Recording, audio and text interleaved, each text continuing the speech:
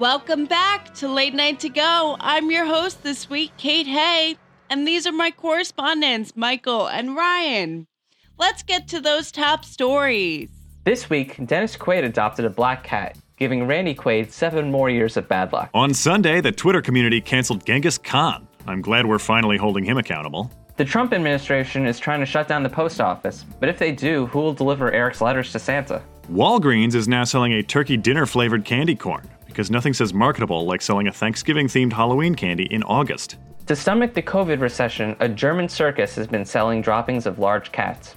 It's nice to see that Joe Exotic is staying productive. Fisher-Price is selling work-from-home themed toys for kids, severance not included. Politician and outspoken QAnon supporter Marjorie Taylor Greene recently won the Georgia primary and is poised for Congress. Here to comment on her vision for America is Marjorie Taylor Greene. Thank you. Now first, I want to clarify that supporting QAnon does not make me a conspiracy theorist, because these are not theories. These are cold, hard facts from hours of research on YouTube and Twitter. Great. So, Ms. Greene, what are some misconceptions people have about you and your support for QAnon?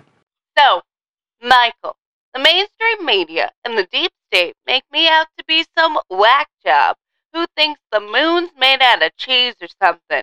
Like, obviously, I don't believe that, because the moon's not real, and it's the earth that's made out of cheese.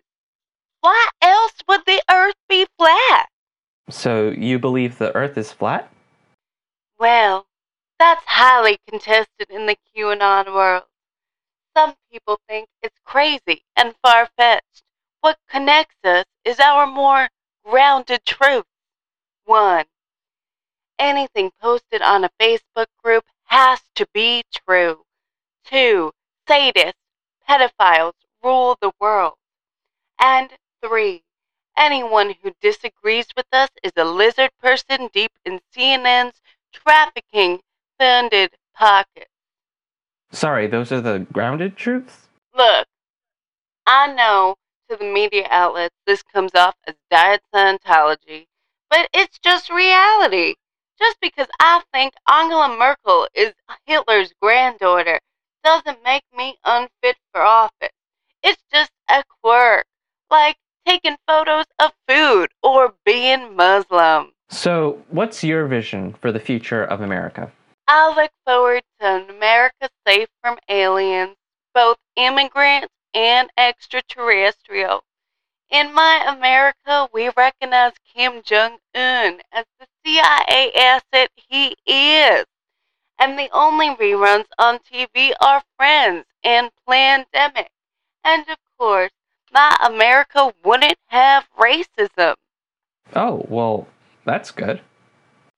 Because there would only be our race. Okay, well, that's all the time we have. Thanks for coming, Ms. Greene. She's fun. This week, Joe Biden and Kamala Harris announced they're hiring a marketing team. We thought we'd be great for the job. We've already come up with a bunch of campaign slogans to energize voters. Check them out. Biden-Harris, Grandpa Joe and the Fun Ant. Biden-Harris, sunglasses and life sentences. Biden-Harris, not who you wanted, but who you'll get. Biden-Harris, when they go low, we go for ice cream. Biden-Harris, the right side of history, technically. Biden-Harris, because you're not going to write in Jill Stein. Biden-Harris, I haven't smelled her hair, not even once. Biden-Harris, not rich enough to be on the flight logs. Biden-Harris, I guess. That's all for this week. Thanks for tuning in to Late Night to Go. If you like the podcast, subscribe and leave positive feedback. See you next time.